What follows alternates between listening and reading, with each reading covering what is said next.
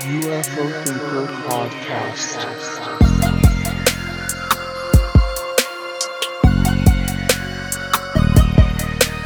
Hello, my name's Frank, and I'm the host of the UFO Thinker podcast. I'd always been mildly interested in UFOs, but like many people, the events of 2017 ignited a fire of curiosity for the UFO topic, which has been raging ever since. I wanted to start a podcast, but initially thought, well, I'm not an astrophysicist, I'm not a fighter pilot, and I've never even seen a UFO. I'm just a normal guy who's interested in this mystery. But that's when a light bulb went off. There are so many other people just like me who are fascinated with this stuff, so why not start a podcast to talk about it from the ordinary guy's perspective? All the BS stripped away, as a few people have said, and let's see if we can get to the truth in all of this.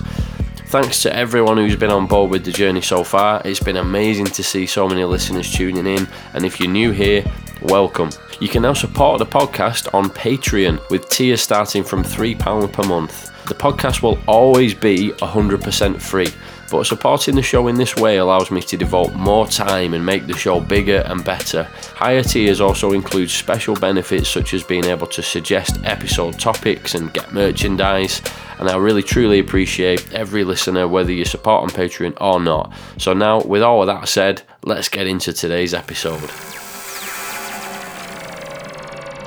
Okay, cool. So it's my pleasure to welcome to the show today, Vinny Adams. How are you doing, sir? I'm good, Frank. Thank you for inviting me. No problem. So I know you as the founder of Disclosure Team, member of UAP Media UK, and a bit of a regular on UFO Twitter.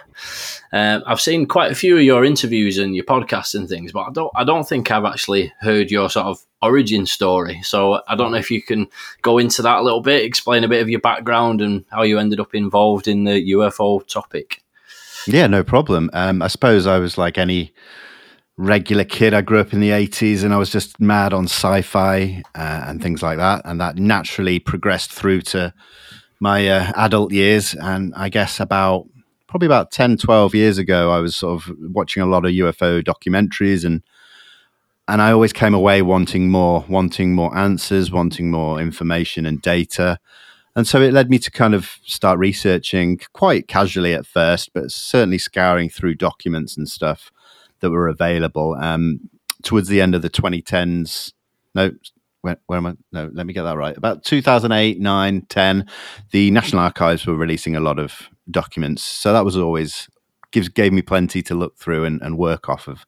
And that just then progressed for many years. It got heavier and heavier, the research. And then obviously with the pandemic, I was like, I want an outlet for all this stuff. So I started Disclosure Team on Instagram. But it's funny because it was actually called Disclosure 2020. I didn't expect it to go on for long. And then 2021 came along. I changed it to the Disclosure 2021. And then very soon I realized, I'm going to be in this for the long game. So Disclosure Team in how it is now was born. And so, my primary outlet's been Instagram for so much time. But then I started getting friendly with a lot of people in the community. And I'll give a shout out here to James Ian Doley from Engaging the Phenomenon, because he just kept saying, you should start a YouTube channel. And I was just like, I'm not very good in front of the camera. And I didn't think I would add anything to the conversation. But after a while, I thought, I'll give it a go.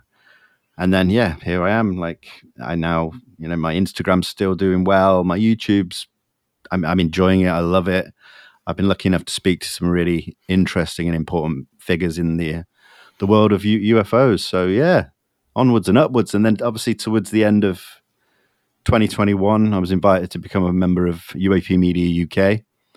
And I mean, that's an honor, absolute honor with those guys. And we've become very, very good friends. And so, 2022, I'm excited for what it's going to bring. Yeah, definitely, man. I think there's a whole new wave really inspired by a bit of extra free time that a lot of people had during the lockdown, isn't there? With like all the podcasts that sprung up and all the rest of it. It's quite intriguing, really, the actual knock-on effect that must have had on this topic. You know what I mean? All of that time people had all of a sudden to plow into, the passion sort of thing. And yeah, just another shout out for James, because he's an absolute gentleman, and he was one of the first guests I had on actually on my show. So Nice. yeah, there's plenty of good characters there that we have as mutual friends. Indeed. So have you ever yourself had like an experience or a sighting? I haven't, no. I mean, there's been times in the past 20 years where I've been looking at the night sky and I've seen something that initially seems anomalous, but with a good app, you can tell whether it's a celestial body or a star, a satellite, the ISS, and every single time it has been something completely prosaic. And so I'm still at that point now where I've not seen anything. So yeah, it's a shame. Yeah, well, that's good to know. It's not just me then, because I've never seen an actual UFO, much as I would like to. But do you sort of have like a regime of like sky watching at certain times or anything specifically to try to see one or anything like that? I don't, unfortunately. No, I mean, I'd love to be able to set aside an evening or a night, but I mean, I'm sure in England we don't get the clearest of skies at night time. It's I'm on the edge of the city in Sheffield. The light pollution is unreal. You just cannot hardly ever see anything. And so, no, I just find myself looking up an awful lot any chance I get, when it's dark. And you just never know, do you? But yeah, there are obviously better places for it, and I'm not in one of them. Yeah, no, I'm exactly the same. I tried to do a little C5 experiment over the course of tail end of last year. Right. Nothing like really intense or anything, but just, spending the time to allocate a little bit of time each evening. But unfortunately, like you say, probably 8 out of 10 days, it's just completely overcast with clouds or pouring with rain. And it was a bit tough to do. I think, if you're in California or something, it might be a bit different because it's clear skies every night, isn't it? But yeah, it's a bit of a tough one in the UK. So I also want to ask you about this upcoming trip to Colombia. I heard how the Signal Dan got involved, but how did you come to be a part of this expedition to Colombia to make this documentary? Great question, actually, and this was something that was kept quiet for a very long time. So my good friend Ashley Cowie, he runs UAP Colombia, a big page on Instagram.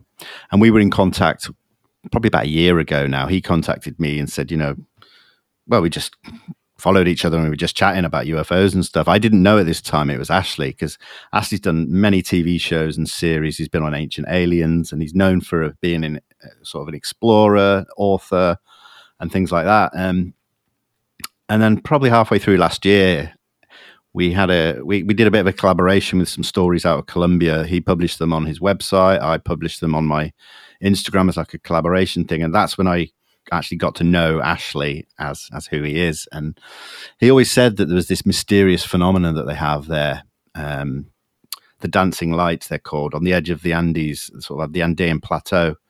And it's a bit like the Hessdalen lights in Norway, these mysterious lights that appear on this particular point on this mountain. And he's photographed them. He lives really near to it, but he always wanted to do an expedition or a bit of a documentary, whether it be a series or just a single, documentary. And the idea was thrown around for months and months. And he always said, like, I'd love you to be part of the team, to have a UFO researcher from England come over and join a team of international people with techie guys and skeptics. And so it was always talked about. But then I guess towards the end of, November, he was like, this is happening. We're going to do it. Are you in? And I was just like, of course I'm in. I always said I would be. So, it's kind of a once in a lifetime opportunity. I'd be mad to not do it. Yeah, absolutely. So when is it you're going to be flying over there then? I fly in 2 weeks tomorrow, the 7th of February. Oh, amazing. Are you going to be doing some streams on your Instagram and things like that while you're out there? I am indeed, yeah. We're going to do some behind the scenes live streams with me and Dan and probably some of the other members that I get to meet when we're out there. So I'm really excited about it. Yeah, that sounds amazing. Have you ever been out there before? No, never been to South America. I mean, it's obviously a beautiful country, but it's never been on my list of, I think I might go there one day. I'm a father. It's not kind of a family kind of holiday destination. So yeah, I guess. So what's the actual the phenomenon that's being observed there? Then it's like lights dancing on the top of a mountain. I heard Ashley it is, isn't it? I heard him on Andy's show, and he was mentioning a few bits about lights that appeared to be almost like a human type figure or some kind of humanoid form and things like that. What's the story there then? Well, it's something that's been seen and talked about through the indigenous people out there for generations. And I just think it warrants, I think Ashley thought that it warranted a proper investigation with, scientific equipment and that. And so, it'd be great to, a lot of the indigenous people, they say it's UFOs or angels and demons and, but there could well be, and I think there's a high chance that it could have a prosaic, natural, it could be something natural. So, I'm just going out there to do an investigation. And if we get an answer, we can put it to one side. I'd love it to be UFOs or something like based around the phenomenon, but, we'll see, I guess. Yeah, it's that. I suppose there's always that possibility of some kind of plasma type thing. That's something that gets mentioned a bit. The Condign report, talks about this plasma type thing and all the rest of it. Indeed, yeah. I don't know if it's any less fascinating if it is plasma, you know what I mean? Because it's still pretty interesting stuff, isn't it? Like whatever it is. 100%. Yeah, that's the thing. I'm just glad to be going somewhere to do an investigation into something that's mysterious, so yeah. Yeah, one of the things I really like about the approach of that documentary, the way it's all being put together, is the like you said, he's getting actual people with a science background, people that are kind of members of the public, skeptics even, and that's the way to get that balanced approach, isn't it? Yeah, absolutely. Because we don't want to create an echo chamber of people who are all looking at it from the same perspective and all want it to just be UFOs. We've got to have a good balance from all angles. And, each day we're going to do different kind of experiments and things like that. And then at the end of the day, we'll sit around a table together and talk about it and discuss what we think from the day's work and stuff. So it's going to bring some interesting conversations and probably some interesting disagreements, respectfully.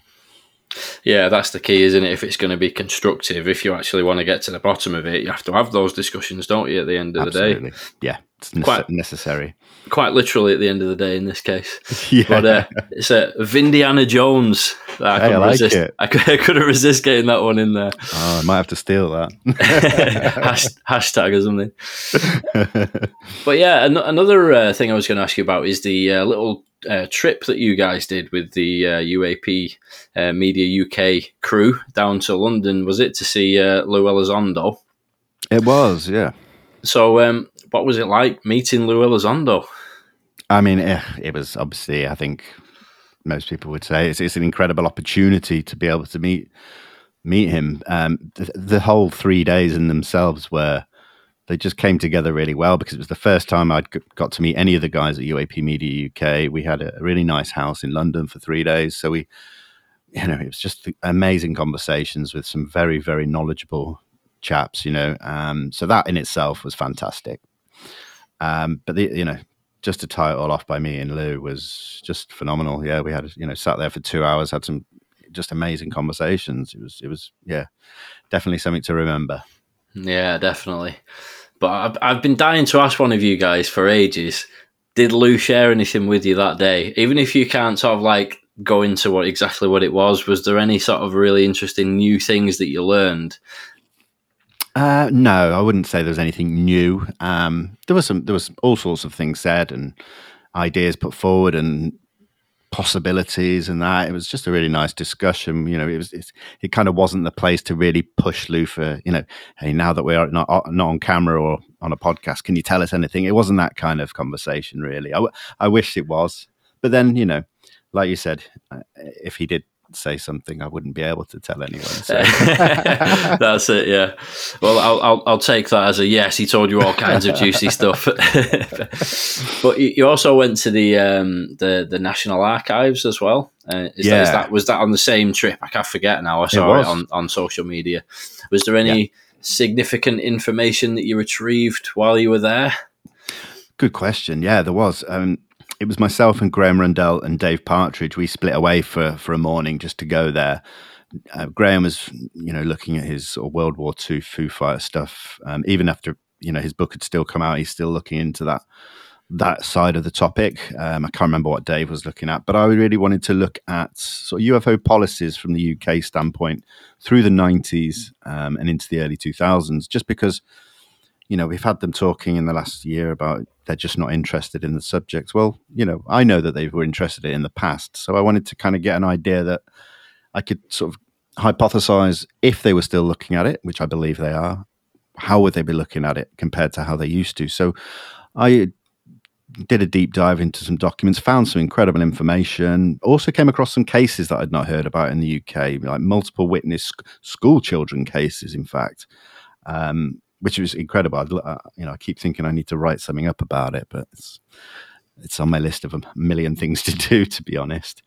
I guess a good thing I found was information regarding RAF Fylingdales, which is the big, I guess it's a radar station, and how, there's a lot of talk about tracking UAP these days as well, and that kind of really ties into stuff. So, yeah, it's something I really need to sort of sit down, go through, and actually write up, an article or something. But yeah, cracking information. It's well worth a visit to anybody in the UK. If they're ever down in London, go to the National Archives. And, yeah. So how does that work? Is it basically just like a big library of archives, and you can sort of like search keywords or something? No, what you do is you have to apply in advance, so you kind of have to know what documents, what files you want by the file numbers. So you have to research online quite a lot before you go. So I found 12 documents, and I say documents, they're files, so they could be filled with, some are really thin, some are really thick. So yeah, after you've done that, you have to kind of book it all online and book these documents so that when you turn up, you open this little cupboard with your number on, and there's your big stack of documents. You go to a little private desk and spend as much time as you want on them. Right. So the documents are like the original documents, like paper documents, are they? Yeah. And yeah. Can you take copies and things, or do you just have to make your own notes? No, you can take photographs of them. So I had my phone with me and literally photographed nearly every single one that I came across. So I've got a big photo folder still to really, sort out. But yeah, it's great that they allow you to do that. Because a lot of their files are digitized and available through the website, through the National Archives online. And I highly recommend anybody going and just spending a few nights at home going through the documents and archives. It's incredible stuff. And you can find little tidbits of information that, you can link to stuff that's happening, and, it's just knowledge, isn't it? It's just good to learn stuff and find new things. Yeah, definitely. The more the merrier, isn't it, with information on those kind of things? But yeah. In the actual archives, are there some things that are not digitized that you can only find by actually going there? Yeah. So all the ones that I looked at, I wanted to see them because they're not available online, and it's like, well, this is my only opportunity at the moment to go and look at these files. Obviously, I can go down another time, but I don't get to go to London that often. So, yeah, seriously wanted to make sure that I looked at stuff that was only available physically. And RAF Fylingdales, is it? Is that what you say? Yeah. So is that like a radar station, some kind of a sensor base or something like that? Yeah, I'm not all that clued up on what it actually does, but I think there's 3 of them around the world, and it triangulates the 3 of them together. You can see all the way around the globe for incoming objects from space and stuff like that. It's been a very important part of that system for decades now. So if there's anywhere that's seeing UAP come into the atmosphere, it's going to be Fylingdales. And there were reports going through there of UFOs sent to Fylingdales to see if they'd seen things, and their name kept coming up in these documents. So to me, that just screams they're doing something there. Obviously that's speculative because they can't prove it, but yeah, it's interesting. Yeah, it's something that's really intrigued me for ages now, because I remember hearing about Jacques Vallée. I think one of the initial things that he ever got interested in UFOs was he was working at some kind of observatory or something, and they tracked these objects coming in from space and coming into the atmosphere, and then basically going back out again. And he was like, yeah, I'm sure you'll know the story. He asked about it, and he was told not to go ask any more questions, and blah blah blah, and that sort of triggered this whole thing. So I've been trying to figure out some ways to find out more actual data, and if you can get any, I suppose a lot of it is going to be, redacted or, hidden away or something, isn't it? But that the RAF Filingdales might be a place to do some more digging on that side of things, eh? Oh yeah, definitely. I think that's, for someone to just dedicate themselves to looking at Filingdales, I think would be great. I mean, not to say you'd get any answers, but you could really build a really good picture of possibilities and stuff like that. So yeah, definitely worth looking at. So what kind of things did you say that you got some actual files on that place? Did you manage to get any like case reports or any actual numbers like data stuff, or what kind of things was it? Yeah, the Filingdales information, there was a couple of sheets, and it wasn't just like an in-depth analysis of anything, but there were like lists of dates, times, and the fact that they'd been contacted because a lot of anomalous objects were spotted in that kind of northern area of England. I mean, the documents there that go to Filingdale say, can you have you seen any of these objects? Can you give us the data? But of course, that's where the trail ends for the documents. You don't see the replies or anything like that, But then there's many, many other documents and archives that possibly might have those trails. It's a difficult one. That's why you have to dig and dig and dig. Mm. I've been wondering recently if it's anything to do with, I don't know if you're familiar with what John Ramirez has been talking about recently since he's kind of popped up on the scene. But he's mentioned about orbs, in the Earth's atmosphere, quite high up there. And do you think it could be something similar, those kind of things Jacques Vallée saw and the sort of objects that come in from space? You think it could be the same kind of orbs? Have you got any thoughts on that? It could well be, but at the same time, it could be a multitude of things. For example, in the Podesta emails, when there was conversations with Bob Fish talking about the DSP satellites tracking objects coming in and out and going into the water off the coast of Florida, it doesn't really say what they were, but we know that there are multiple sort of tracking systems around the globe that keep capturing these UAP. And so, it could be the same thing, but it could certainly be a multitude of different sizes and shapes and physical and non-physical objects. It's fascinating. Yeah, it's a baffling mystery, isn't it? That's I suppose, part of the appeal of the UFO topic, Indeed. But the orbs thing is a relatively new one. I mean, I suppose really most UFO stuff is relatively new for me. I've only been really kind of digging into this for about a year now, But the orbs thing was not something I was even aware of at all. I mean, everybody's aware of flying saucers and things like that. And I suppose Tic Tacs is probably a bit more, of a well-known shape. Triangles are fairly well-known, but orbs, especially the sort of orange orbs that people like John Ramirez talk about, which are, I forget the exact colour band, but there's a specific frequency of orange that he says that these orbs are that have been picked up on satellite systems and things like that. And they don't seem to actually be physical objects from what he's talking about. And then there was also the orbs in the Skinwalkers at the Pentagon book. I think there was one in there that went through somebody's arm and gave them some kind of really, bad disease, like some kind of form of cancer or something. And the orbs is an interesting one, isn't it? It is. I'm quite new to that myself because I've always been very, very nuts and bolts. So physical craft, your saucers, triangles, Tic Tacs in the last few years, certainly. But yeah, I think in the last 6 months, I've sort of twisted my way of looking at things a little bit and just started to open up to these newer aspects of the phenomena that I wasn't looking at. So the orbs and the more sort of high strangeness aspect of the phenomena. So yeah, I'm sure that it all ties in somewhere. But of course, I've got a lot more work to do and a lot more research to do with that area for sure. Yeah, definitely. I don't think anybody really has all the answers, on these things, do they? So I think keep digging and hope that we get at least some part of the answers, isn't it? That would be nice. What do you think about all the various other different shapes of UFO craft? Have you got any kind of conclusions or semi-conclusions as to what different shapes could be? It's funny because I always go back and forth, and I have done many times over the years. You think, well, certain races, let's say, could have a certain type of craft and that. But then more and more, up until more recently, I think it could well relate, to the same thing. A conversation that sticks in my head was when Max Moskowitz spoke to Lou Elizondo, and Lou was sort of giving us this explanation how, you could have a single saucer, then two together would form a cigar shape, and then another saucer would form a triangle shape. Could they all be related in that way, that they can separate and then physically form?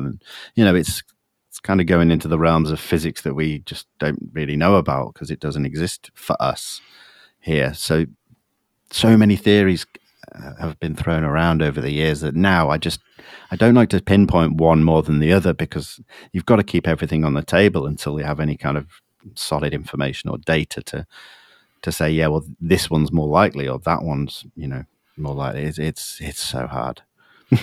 Something I was thinking about, I was talking about this on my podcast, I think the last episode that I did, is, if we're talking about, there could be many different explanations for many different areas of what's being witnessed. But if we are actually talking about, a non-human intelligence from somewhere in the universe, whether it be another dimension here on Earth or some from way out there, yeah, how do we know that we could even understand it? You know what I mean? If they've managed to evolve to a similar level to where we are now, 1 million years ago, it's just going to be completely out of our understanding, isn't it? Like you said, the technology could be just so far ahead that it's just literally just seems like magic. Are we ever going to get? Is it futile? To actually try and get to the bottom of this stuff?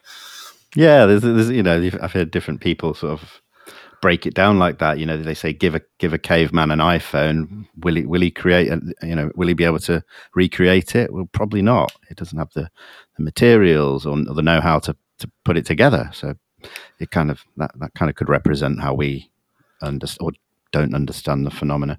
It could be like us walking around and over a colony of ants. How aware of us are they, and what we do? It's so far disconnected that it could be like that for us and non-human intelligence. I like to think that it's not, because I like to think we have a chance of understanding it one day. But that's just me being positive. Yeah, well, a bit of positivity doesn't go amiss. There you go. I'd like to think that, whatever it is, if indeed is, some kind of non-human intelligence, that they at least like some aspects of what we do as humans. That's just why I sort of struggle with the gifting concepts, though, is, like the idea of like the crashes aren't really crashes. It's really just to give us some of their technology. Yeah. I think if they were actually that advanced, I don't think we would even really, well, if we have retrieved it, we don't know what to do with it. And the reverse engineering efforts have been going on for all this time. It doesn't really seem to click for me, that concept of gifting. What do you think? Have you got any thoughts on that side of things? Yeah, I mean, this is like, again, it's another thing where I go back and forth about whether it is plausible or not. And again, I have to leave everything on the table, because even if it doesn't make sense to me, I'm thinking of it from such a human way of understanding that it probably isn't.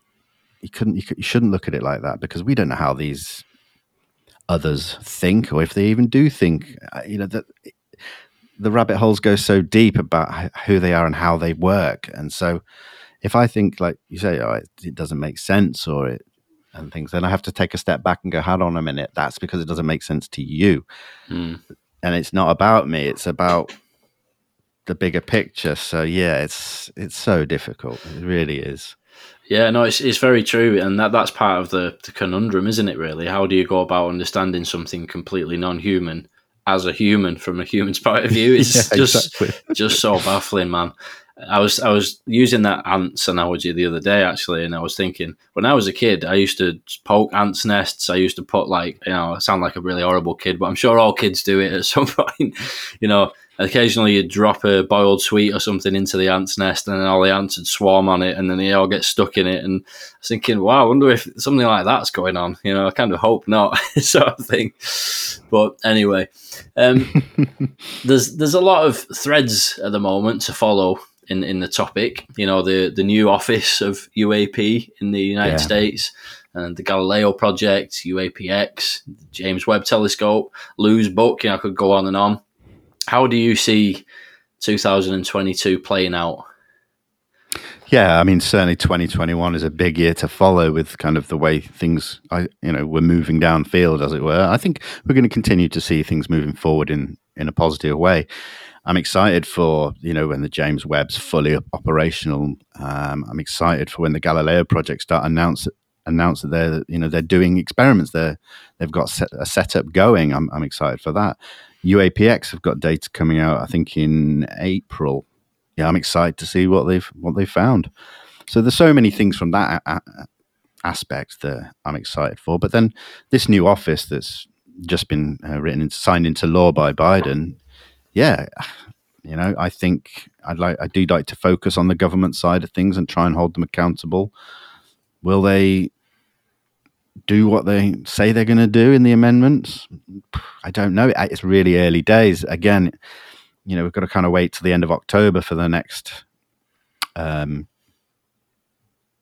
was going to say a report, but it may well be just another assessment. But yeah, I think all in all those things we just mentioned are good. But then we don't know. We have things coming out of left field, leaks, people coming forward, ex-military. So we could get something out of completely unexpected one day. And so I like that idea, because that's exciting. We could just see something drop online one day, and I didn't see that coming. Yeah, it makes it harder for doing update podcasts, though. That's the only problem. There's been a few times recently I've pre-recorded my recent events episodes and thought, like, right, I'm well ahead of the game here. I've got it in the bag. And then something really exciting happens, which is like, amazing, but also, I'm going to have to re-record the episode. So, yeah, yeah. It's a mixed bag as a podcaster and also UFO enthusiast, Yeah, definitely. How do you think it's going to end up with this UAP office then? Because I mean, there's still a bit of internal wranglings going on, isn't there, with like what it's going to be called and exactly where it's going to be based and all that side of things. Do you reckon there's a cause for concern there? It's too early to say. I think there's definitely some internal battles going on between Congress and the Pentagon. I just want to see this new office come in. Not have to. The whole AOIMSG thing needs to go, in my opinion. We need this new office with full oversight and regular briefings to the committee members, the Armed Services Committee, and all the other committees. I think they need their regular briefings, because when that happens, we see the politicians talking. I say politicians, the senators and everything. They talk. They don't necessarily tell us anything, but when they talk, more people in the public hear it, spreads the conversation, and that in itself builds momentum for the topic. So every little small thing like that, I think, helps. And then obviously, like I said, we'll get a public assessment or report end of October 2022. Hopefully it's, I was going to say, better than the June 25th preliminary assessment, but I actually found that quite positive. I took a lot of good things away from that. So if we keep just getting information, I'm not expecting to have a massive data dump of disclosure or anything, but just positive forward momentum is what I'll be happy with. Yeah, definitely. And like you said, it's been a little while since any kind of leaked footage or the Jeremy Corbell things that were coming out at one point seemed to be quite regular, didn't they? And then that sort of took a back seat. It does make you wonder if he's got something brewing, doesn't it? Yeah, indeed. I'd love. Yeah, and the thing is, I know Jeremy will be doing due diligence on anything that he has. A lot of people. We had a lot of people who were disappointed with what he released last year. Well, we can't have it all. When we want it, we take what we can, and if Jeremy puts something out, he's got data, he's got people that look into this stuff, so I think it's a positive thing. So yeah, if he drops something else this year, I'm sure it'll be good. Yeah, that's the thing. I think it's like is it the Omaha, the one with the drone swarm footage? Yeah, was perhaps a little bit underwhelming for some people, but you can't really expect things to go in a curve of more exciting footage, and the next footage is even more exciting. It doesn't necessarily work that way, does it? Yeah, That's it. It's not multiple data points. He had the images, the videos, the radar, put all that together, and you're getting quite a good picture of an event. And so I'm all for that. I'm really all about data. And, you see people say, I won't believe that UFOs are real until I see a 4K photograph or video. Well, that's all good and that, but I want to see the data. I want to see the sensor system data and things like that. That's what's more compelling for me. Definitely, which is why I go on and on about the Nimitz case, because that's for me is like the big one sort of thing. The one Absolutely. That I always go back to because it's got so many credible witnesses. It's got everything, that case, hasn't it? All the data. Agree. Yeah. And I've done many an episode on that to the point where people are messaging me saying like, all right, move on, come on, let's do some other cases. But it's just such an important one. So while we're on that, what do you think of the FLIR video? The object at the end. Do you think it does rapidly accelerate, or do you think it's some kind of loss of lock? Or I mean, it's a tough one, isn't it? Because I'm certainly no expert. I wouldn't even begin to know how to analyze footage like that. So we have to rely on people like we see going back and forth on Twitter about it. If I had to answer, I'd say I'm more leaning towards it accelerating off. But again, I can't put much weight behind that because I don't have the data. I haven't done that analysis myself. But yeah, it's just from the conversations / arguments I've seen online, people who have studied it. Yeah, I think it's definitely shows something anomalous, and it's not something in the pod that's causing that, like you say, the lock being lost or anything like that. Yeah, I don't think that's the case. Yeah, I've gone back and forth on it, and I think I'm currently of the opinion that it does rapidly accelerate based on some of the other sensor operators having said that they saw it move one side of the screen to the other. Chad Underwood says that he witnessed it moving rapidly and so on, and I'm kind of more inclined to believe those points of view than perhaps people who are analysing things after the fact. Those people are actually there at the time, so sure, yeah, it's quite a compelling case for me. I would have loved to have been there to actually see some of this with my own eyes. That's the ultimate goal, isn't it? But I'll keep watching the skies. Hopefully, see a Tic Tac on my own one day. Yeah, I'd love that, man. Definitely. And just while you're still on the Nimitz, it's a case that I always go back to as well, because in this modern age with so many new faces and figures and conversations being had, when people ask me about UFOs and, you do UFO stuff, don't you? I'm like, yeah. And then, well, what should I look at? I go, the Nimitz case. That's the first thing. Yes, the historic aspect of the phenomena is vital if anybody really wants to get into looking into it. But I always start people off on the Nimitz and say, you can work back to older cases because there's some compelling ones out there. But I just think it's a great starting point for new voices in the subject. Yeah, definitely. And that was another thing with the a triangle formation of essentially Tic Tacs as well. I believe Kevin Day witnessed them a few days prior, and they were in some kind of V or triangle type of formation. And I can't remember who it was. I have a terrible memory for these little details like this, but there was somebody wrote an article about the potential motivations for what the actual Tic Tac formation was doing, because it was flying a V formation across the ocean, and then when it was provoked, one of them broke formation, did some evasive maneuvers, obviously the actual Tic Tac that was witnessed by Fravor and all the rest of them, and then eventually went and reformed the V, part of the formation again. It's really intriguing to think what that formation could have actually been trying to do, and it certainly seems to me that alone is kind of very good evidence that it wasn't some kind of natural phenomenon or something like that, because a natural phenomenon, I can't imagine how it could behave that way, Sure, absolutely. And I think as well, they were tracked for a week, possibly 2 weeks before the Fravor incident. And these things were tracked at heights of 80,000 feet and stuff, but also going extremely slow, but too slow to be a prosaic explanation, like an aeroplane and something like that. So it's the little points like that as well that people think, well, if it's slow, then it's not that exciting. But it is just as exciting when you think about the speeds and the heights and everything else involved. It builds a bigger picture to prove that it's something genuinely anomalous, intelligently controlled. So, yeah, absolutely fascinating. Yeah, it's a great case, but people will be listening to this who listen to the podcast regularly and going, "Oh, he's gone about the Tic Tac again." So let's move on quick. Sure. But yeah, what do you think our best chance is going to be to get like good data and possibly new cases and new information in the UFO topic? You mentioned earlier you like to focus on the government angle. Do you think that's the angle that we're going to likely to be getting that kind of thing, or do you think it's more civilian groups like your Galileo projects and things like that? Yeah, I think being realistic, we're probably more likely to get it out of these private civilian institutions, these groups, definitely.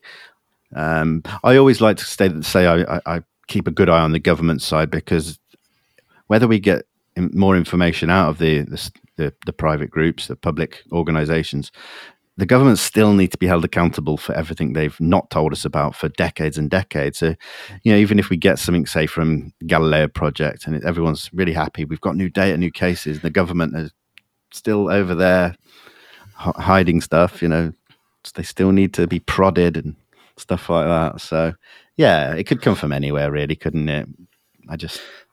Yeah, I think it all has a knock-on effect as well, doesn't it? Because like the more comes out through these private groups, the more pressure there then is on the government, and likewise, perhaps the more the government actually admits to, or the more they're willing to be more transparent, then these private groups are more likely to get more support and funding from the public. So it's it kind of seems like there's a lot of really interesting things going on at the moment. A lot of things to keep your eye on.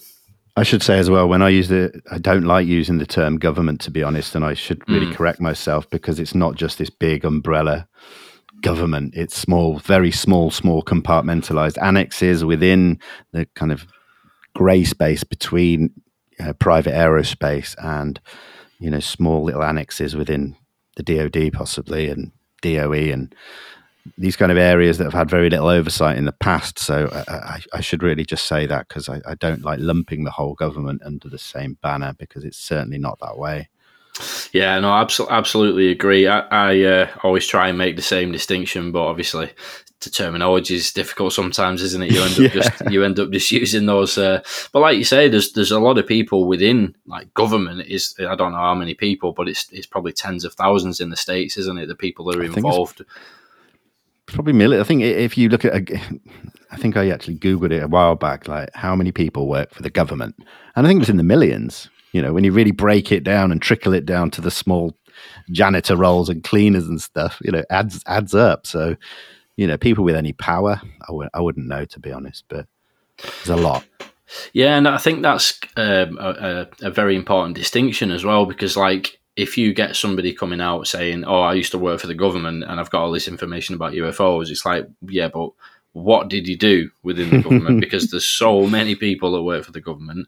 Yeah. You know what I mean? And that's the key thing, isn't it? I mean, somebody like Lou or Chris Mellon, they've actually really been in positions to directly look into this topic on behalf of the government, which is very different to somebody who maybe, did paperwork in an office somewhere or something like that. Not that some people don't have a valid viewpoint, but it's very different to having that direct, hands-on experience, isn't it? Right. Yeah, that's it. But yeah, it's also worth considering about the tensions in the world as well. Like, I don't really veer into politics too much, but how do you think things like, the current situation with Russia and Ukraine and China and Taiwan and things like that, how do you think that could affect the way that things progress with the UFO topic this year? It could actually. I'm someone, I don't really try and mix the two either, but I think it might have a negative effect on the UFO subject, because the DoD, the Pentagon, and all those kind of aspects of the government will be focusing on what's happening over there. They're not going to be sort of sat around going, "Oh, well, let's look into this UFO stuff some more. Let's consider this or consider that." So much focus is going to be taken away from it with these big things that are happening in the world, that it may just delay it a bit longer, which is okay. But yeah, I think that's the effect it would have for me. I don't necessarily think it would have a positive effect. But then, haven't really sat down and thought about it. If I did for long enough, maybe I'd find some positive in there somewhere that it could, do something for the community. But I don't see it off the top of my head. Yeah, I think it's just that danger of the more kind of imminent conflicts and really serious situations there is, the less time people are going to want to look into things that are not as immediate. You know what I mean? And yeah, I suppose the only positive I can think of is the thing of it's the one thing that really could unite everybody, isn't it? If it turns out that let's say the Galileo project come up with some irrefutable proof that there is some technologies operating in the sky, it really is the one thing that could unite. Maybe that's me just being a bit optimistic and naive, but like Russia, China, we could all unite to try and figure that thing out, and it could actually avert some impending bad situations. But like I say, maybe. Yeah. No, I think it's good to be optimistic. I'm always quite optimistic in life in general, so I think that's a good thing. I think the only thing I'd say about that and the unification of countries and stuff is that it might take a long time to really see anything happen, where these people come together and actually do figure something out. I think that the time scales are a lot bigger than some people probably think, which is good, as long as it averts impending doom, then take all the time they want. But yeah, I just think it'll be a long waiting game. That's all. But again, just my opinion. No, yeah, it's definitely true. I'm just going to hope that we, like I say, if there is actually irrefutable proof that comes along, let's hope that it happens before we all blow each other up, eh? You know what I mean? That's the important bit, definitely. Yeah, it's Lou Elizondo always says it's a marathon, not a sprint, I believe is the phrase. That's it. Yep. That's the one, isn't it?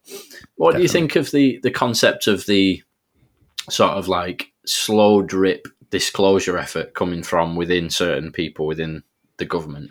I've heard a few people mention that recently, and even how the James Webb Telescope may actually be part of that. Like the certain people have actually pushed for that to happen so that they can look for something that they already know is there and things like that. Do you think there's any truth to that? I mean, there could be truths to so many things. I certainly wouldn't say it's not possible.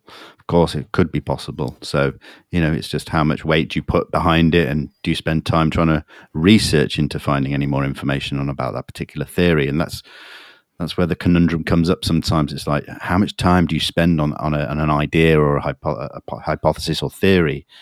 Are you going to spend a long time for it only to be completely wasted? That's kind of the dilemma I have a lot when looking into things. But yeah, certainly possibilities. Yeah. It's. I tend to steer clear of the sort of like the conspiracies. Yeah. Obviously, there is. I would suggest sort of like an irrefutable cover up in place by the government. They've definitely covered up certain things, but yeah, I don't think it's necessarily as sort of in depth as what some people assume. And I would say the same about the slow drip disclosure thing. Like the concept that the government, again, people within a certain departments of the government, know everything. They're in communication with extraterrestrials, and they've been working gradually over the last decades to slowly, accustom the public to it. It just seems that that's probably a bit far fetched, and it's more likely that they haven't figured it out either. They've perhaps got bits of craft, or they've certainly got footage and data, but yeah.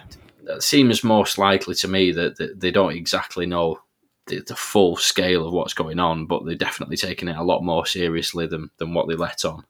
Yeah, I would subscribe to that a bit more than any of the other theories, for sure.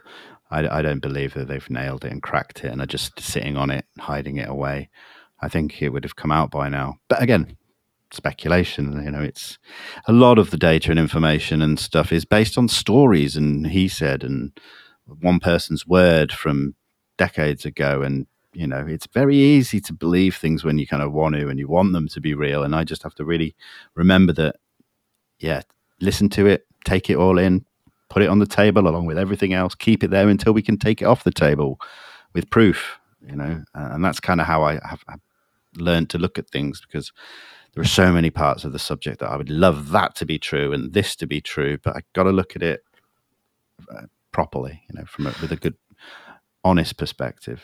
Yeah, exactly, man. And that's why, I respect what you do, the way you look into things, and also, the wider picture, UAP Media UK. It's really important to build up that credibility where people, trust what you're saying, that you have looked into things properly. So if yourself or any of the other guys in UAP Media UK mention something, you can go, oh, okay, this is probably worth really having a good look at. It's dead important these days, more than ever, I suppose, to do that due diligence, isn't it, in any cases you cover. Yeah, I would never say to someone, you've got to believe what I say because I know. I don't know. Nobody knows. But, I'll explain as to why I believe something over something else because I've looked at this and that. But what I always would say to people is like, this is my belief because of this.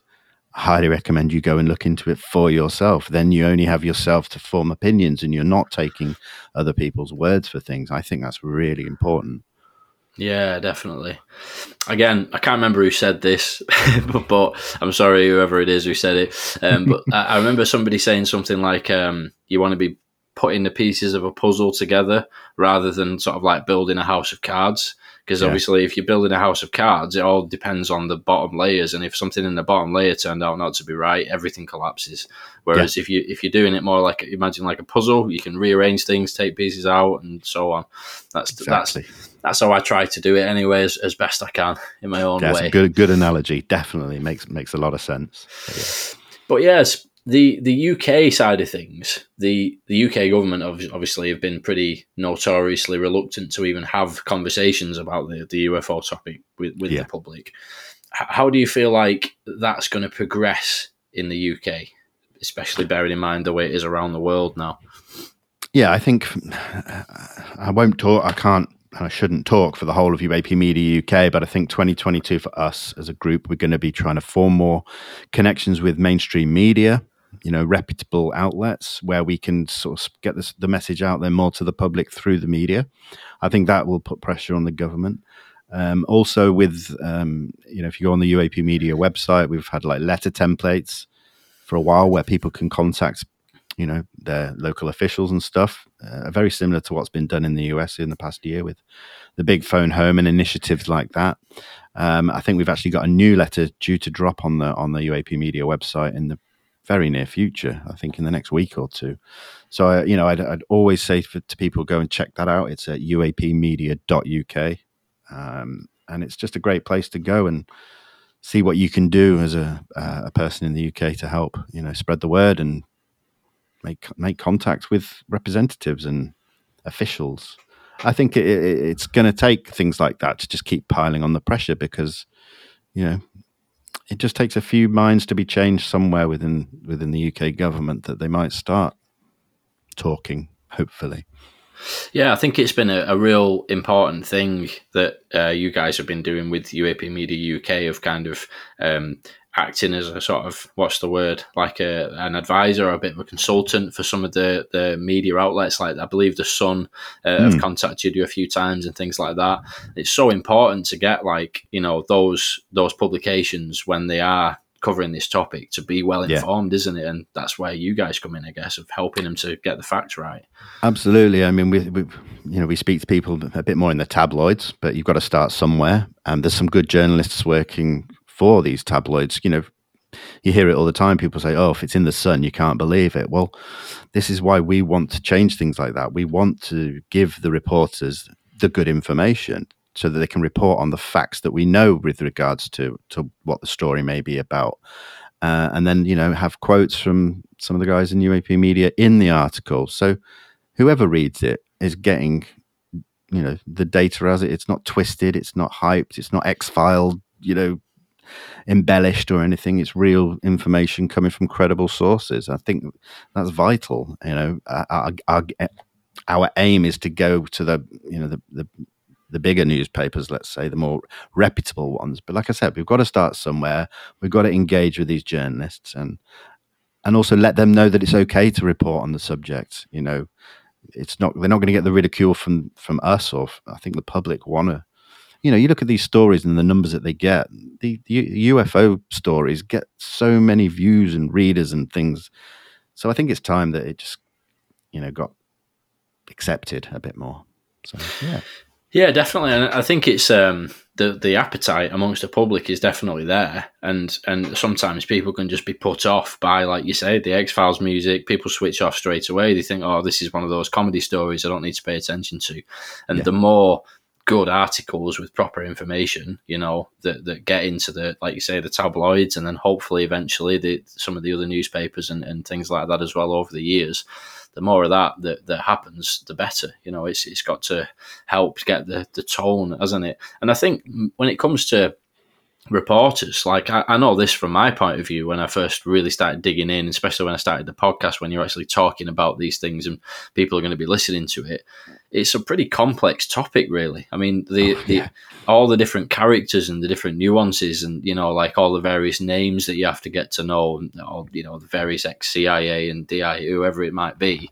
Yeah. I think sometimes the reporters might want to get into it, but they might actually be put off by the fact that there's so much to get your head around, Definitely, yeah, and that's why we want to be that conduit where they can come to us for that information, so they're not going to guess or be vague. We want it to be precise, clear information that the public are getting. All we need now is just some good, less clickbaity kind of headlines, because it's great having the body of an article with good information, but if the heading is alien hunters this and things like that, that's what we struggle with. I mean, I say I struggle with that, and like I said, I don't want to speak on behalf of everyone else in UAP media, but I think there's a general consensus that needs to change. But I think it will in time. Yeah, it's gradually changing, isn't it? I think as time goes along. Yeah. Well, that basically, mate, is about all we've got time for. So it's been an absolute pleasure having a conversation with you. It kind of flew by, that, to be fair. That really flew by. That's a good sign, man. I like that. If you just don't mind, could you just let the listeners know where they can find you on your social media and things like that?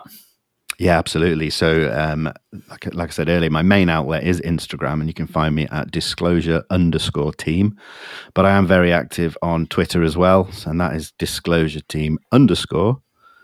Then my YouTube channel, just look up Disclosure Team. But it's all linked across my socials, and that you won't miss it. So yeah, it'd be great. Come and talk to me, have conversations. I'm always up for speaking to anybody. Just keep it polite. Yeah, definitely.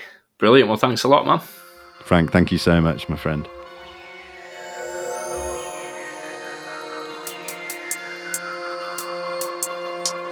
UFO Thinker Podcast.